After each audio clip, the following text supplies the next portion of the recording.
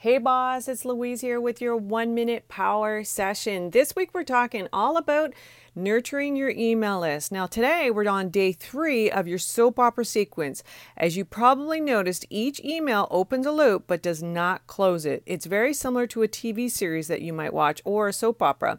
It's how they always leave you wanting to know more and what happens next. Now, day 3's email is the epiphany that you had. You realized something that you didn't notice before and it changed everything in your business or your life. The epiphany ties into your solution.